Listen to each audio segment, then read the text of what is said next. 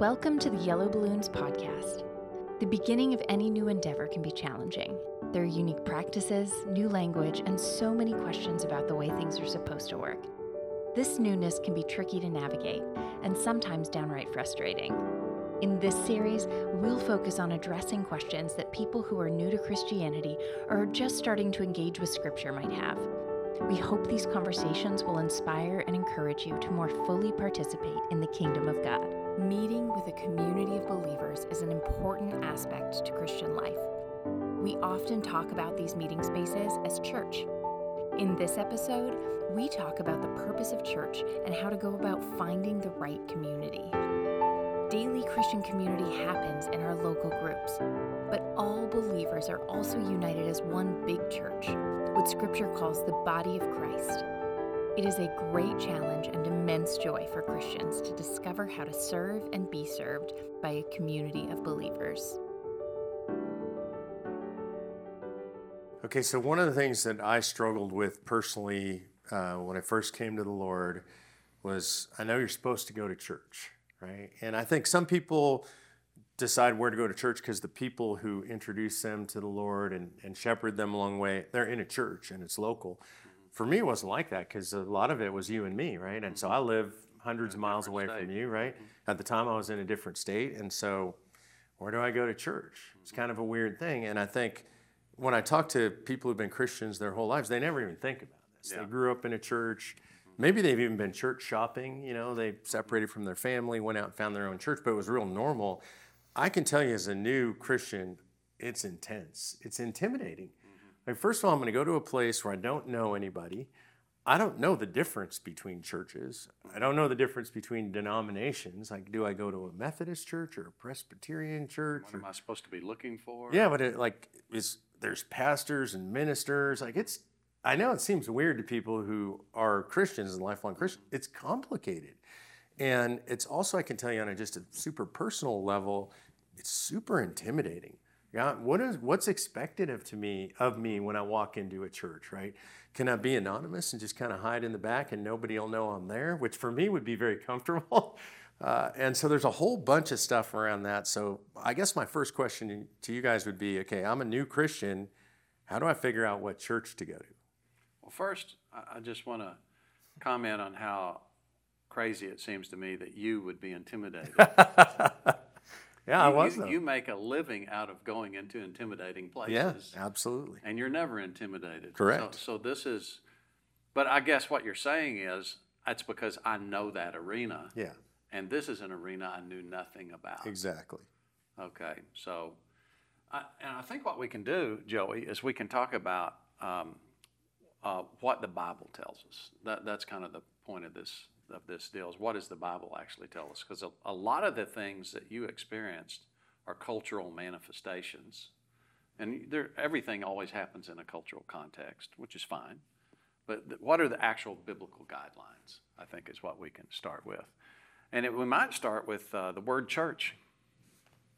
Yeah, I mean, the word church is in Scripture is ecclesia, which actually means just assembly or gathering. And so, you talk about this question, there's so much to unpack here, but even the kind of idea of where we go to church is part of that cultural thing. We've made it into like a building, a location that you go and visit. But I think the way the Scripture talks about it is church is where believers assemble. So you are the church. This is church happening. And so some of it is, and going to a church on Sunday morning, I think in its best conception is meant to be sort of a gateway to help you become the body of Christ, to help you learn what that looks like. But unfortunately, we've too often made it just this kind of one-off during the week. You go to, you're at church then, but then, oh great, you get to go back and do everything else the rest of the week and not participate in the kingdom of God. I got to poke in there because you said a phrase that I think new Christians will hear, and it's weird. It doesn't mean anything to us, which is to become the body of Christ. So what do you mean by that? Yeah, well, it's just the term that Scripture uses to refer to the church, to the people of God, the body of Christ. So if you think of Jesus as the head, and Paul unpacks this in a lot of his letters, then we are His body. We all operate together on this. And so, again, to go back to ecclesia, we're assembled together. The arm needs the leg in order for us to operate. So I can't do the work of the kingdom of God by myself. I need to assemble with the other believers to work in a community together. The church is the people, not the place. Okay. And in our culture, we think of the place as the church. Yeah, definitely. We have the sign out front, XYZ church. Like that address is the church. And that's not biblical at all. That would be a meeting place for the church. And the church is actually happening all week long. And I would say the most fundamental organizing unit biblically of the church is what Jesus says, anytime 2 or 3 gather together, I'm there with you. Okay, well, if Jesus is there, He's the head of the church, then that's a church meeting. Anytime you have 2 or 3, well, when can you have that? Right now. Now. Right. And in your home. Right. And when you're talking to your kid. So church is happening all the time. In the Old Testament, there was no Sunday meeting that was set up when Israel first began. There was the Sabbath day that they kept holy. And that they probably did things on the Sabbath day that were spiritual worship things, but I'm not aware of anything that's prescribed. It's prescribed to leave that day apart from work. It doesn't prescribe go to a meeting, What is prescribed is all 7 days, and this is Deuteronomy 6, part of the covenant God had with Israel. All 7 days, all day long, teach the ways of God, which are the ways that work, to your kids all day long and speak of them in everything you do. So that, I think, is really more the proper thought of church. We do life together and we speak of life in a biblical way, which is what works all day long, every day. And that is the church in action. And so that's one part of it. The other part is an intentional gathering to a specific purpose. And so that's what we typically call church. But the church is actually this group of people, this organic body. But there is a command to intentionally assemble. So getting those two things separated, I think, is an important part of really understanding this. Does that make sense? Yeah, it does. And I think it was important for me, and it was a kind of a weird transition to learn that, okay, wait, I am part of the church, meaning the body of Christ, the broader body of believers worldwide. So we're all part of the body of the church, right? The body of Christ. So then now let's separate that from, okay, now there's a building, there's a place where I can go worship with other people. How do I decide where to go? And that has multiple pieces to it. There's small churches, large churches. We hear people talk about mega churches today, right? Some people hate them, some people love them. And then there's the denominational part of it. How do I choose a denomination? Well, I think the first thing is to talk about the purpose. Okay. So, we always default to their here path in everything we do, right? So what's the there? And the biblical admonition for assembling is for very specific purposes. Okay. All right, and what are those purposes? Well, Hebrews 10 says, do not forsake the assembling of yourselves together like some do. So it's a command, like some people don't assemble. That's a bad idea. It is a good idea to assemble. And then it tells you why. To stir one another up to love and good works, and all the more as you see the day approaching, the judgment day. Okay? So that's packed with a lot of stuff, right? But here's the reality of it. As you go through the day, you're interacting with believers and you're interacting with the world, because we live in the world. And the world is always inundating you with do things the wrong way. That's self-destructive. You just get immersed in it. You can't help it because we live in the world. And so you can start losing your resolve because you start kind of absorbing the stink of the world. And what that passage is doing is saying you need to immerse with people who will stir you up to love and good works. So what is that? that's the way of our best benefit that we've talked about. Okay? So what that tells us is we need encouragement to go that way. You can't do this on your own.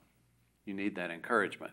So what I would say, the first thing you ought to do is not say, where should I go? Okay, like what am I supposed to do? What rule am I supposed to follow? Right. We talked about that. You should say, okay, where can I go to get this function for me? And everybody's different. Everybody's different. What stirs Joey up may not stir me up. And I may need 3 different things that stir me up, Right. and he may be good with one. Yeah, I agree. I think if, the reality is I've been going to church my whole life, and this is a complicated thing for, I think, Christians, lifelong Christians. I mean, I was a minister, so a lot of the times, I grew up in a church, and then I started getting jobs in churches, and I ran into this reality when I stopped being at the local church. I was like, I got to figure out how to pick a church. I'd never done it in my life. I just sort of inherited them. But I think Tim's right. You've got to, and another thing that I think people get wrong is like there is no perfect like church. There's, they're all imperfect. Mega churches, house churches, they're all, because there's people in it. So they've all got a level of imperfection. And I know people who really struggle and leave churches every 18 months or so because they start to see the like cracks or the imperfections. And if you are trying to find the perfect place, that's going to be difficult. But I think Tim is right. Any place that you can go to that encourages you, that stirs you up. And I would add the most important thing, this really hit home for me during COVID. The most important thing when you go to church is finding other people who believe in Christ that you can share life with. So when COVID happened and we were watching our church online, it just like didn't feel the same. It's like, well, that's because all of the people that I talk to and I see when I go there, I'm not interacting with. I can watch, I can listen to podcasts of great sermons. I can listen to worship music all the time, and there's something different about assembling together with people that I know and that I'm sharing life with. So I would say any place that you can go and feel that stirring to move deeper into the kingdom of God and participate in it, and to find people to partner with you in it. And to your comment earlier, I think there's a certain, maybe Tim would disagree with this, but I would say there's a certain element of like it's all right to just kind of sneak in the back and like get yourself oriented a little bit, but in the long run, I got to be honest, you can't do that forever. You can't hide in the back if you want this thing to be something that's going to really transform your life. If you want to be a part of the kingdom of God, you've got to start participating and being active. So a place that stirs you and moves you into that direction and helps you find people, I think is the best barometer to use. My guess is that your actual experience at church started with your organization and the people in your organization. That's when you first started experiencing it. Yeah, it's interesting because my recollection of this is at some point I asked you a question and I said, I don't go to church.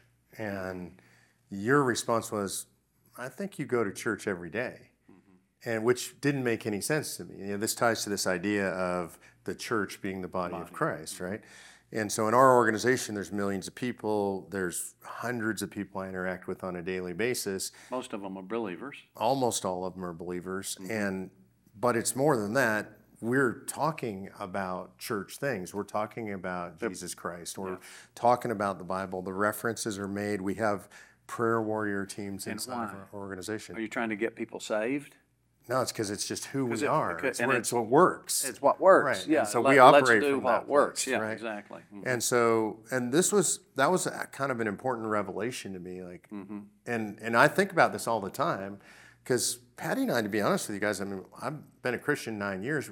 We don't really have a church that we belong to. In the cultural sense. In the cultural sense, the building that we go to every Sunday. But you do church all the time. Constantly, every day. Because it's this organic thing. And so for us, we're still exploring churches in the cultural sense, and we struggle with a lot of things. Mm-hmm. One of the things you said to me in the beginning that was super helpful was you told me you were worried that when I went to church I'd be disappointed, and I asked you why, and you said because there's people in church. and it didn't make sense to me. He said, look, there's sinners in church. There's greedy people in church. There's egotistical people. Every kind of person you meet everywhere else is in church also, right? And so that was actually super helpful. Like you talked about, you start to see the cracks in church, and then maybe I don't like this church anymore because the pastor said a few things I don't like, or there's some ego in some of the staff, or whatever it is. Well, that's just human stuff. And then for me, part of it is also just you walk in the doors of the church, does it feel right to you? For you, because there's, like you said, there's so many different styles. One of the things that I struggle with a little bit at church, and in a lot of the churches I've been to, is like a rock show, right? The first 15 minutes, half hour, it's loud music, it's lights, and I'm thinking, I came to study the Word. I'm not sure what I'm doing here. Like, if I want to crank up the stereo at home, I'll crank up the stereo. Sometimes I feel guilty about that. Sometimes I'll sneak into church after the worship music because I'm not enjoying it. That's mainly an age thing, I would guess. Yeah, but I'm a rock and roll guy. I like loud music. But not in that venue. Not in that context necessarily. Well, that's why there's so many different applications. But I think the big point is when you gather and you're intentional and you're stirring up, that is a church function. Yeah. Now, you said something that I used to be a minister. Okay. Now, you actually used a cultural reference that's not biblical. Right. Right, yeah. And you're pretty committed to this other way, and which is how powerful this paradigm is, because everyone's a minister. Right. Right. And what you do specifically now is still ministry. You're still, you're still a minister. In fact, that's another function that the church is supposed to have, is for the different gifts to come together so that you have all the manifestations that you need to have a good team. Right. And you need each other. Life is a team sport, so you need each other. And I'll just read this verse, kind of famous for people who study this sort of thing. It's Ephesians 4:11. And he, Jesus, gave himself, I misspoke. And he, Jesus, himself gave some in the body to be apostles, some prophets, some evangelists, some pastors and teachers, for the equipping of the saints for the work of ministry. So we could go into what all those other, what all those gifts are. Suffice to say, different people have different strengths. Right. The purpose of those strengths is to equip everyone to do the work of the ministry. So what are we supposed to gather together to stir one another up to? Love and good works. Why love? Because other people's benefit, love your neighbors yourself, that's the core teaching of Jesus, and that's what we were commanded to do in the Great Commission. Okay, that's not a Lone Ranger function. That is something that we need help with because we're people, and we have natural greed and all those things that are problems. So we're supposed to be, correcting one another. Right. That's what stir up means, right. Correcting one another. Love and good works, because the love is not supposed to be passive. It's supposed to be in action. And you need all these functions to do that. So all of us are the ministers. Right. And what we've done with, this institutional idea of the church as a place, and the ministers are the professionals. We have professional ministers. That's not biblical. Now, it's okay to call them ministers because they are. It's not okay to say they're a minister and I'm not. Right. We're all ministers. Right. Because what's minister? A person that does ministry of love and good works. That should be all of us. Yeah, I was in youth ministry. My job was youth minister at a church in Nashville, and I had a parent who was really frustrated with something we had done, and they were yelling at me, and they threw out this comment that has always stuck with me. They said, "I bring them here so that you can teach them how to be a good person," and it's this idea of like, I didn't say it, but the immediate thought in my head was like, I send them home for the same reason. I didn't say it. Yeah, that's great. But yeah, I think what is a real danger in terms of the way we think about church, and I think what you shouldn't do is go into a church thinking, do I like this pastor? Because there is such kind of a cult of personality that happens in churches, and the whole identity of it is like, this is the professional guy up front, and if I like him, then basically we've reduced our participation in the body of Christ to approving another person and supporting that person, to whatever end they go to, rather than being stirred up together and participating in a. So look for a place where you can participate and can be stirred up within a community, not just a place where it's like, I like what this guy says. Because again, in 18 months, he's going to start saying something you don't like, and then your whole reason and conception of what the value of this place leaves. But even more importantly, during those 18 months, whether you like or dislike the guy, you're not being stirred up, you're not being activated, you're not being a minister the way that the Bible sort of calls us. I would say from a very practical perspective, just my experience, Patty and I actually enjoyed and still enjoy church shopping. Sounds kind of funny, but we like visiting different churches, and when we moved to a new area, on a Sunday we would try and hit 3 services, like do an early service, a main service, and a late service on a Sunday, and it was a great time. You get a big heaping filling of the Lord and the Word, which was fantastic.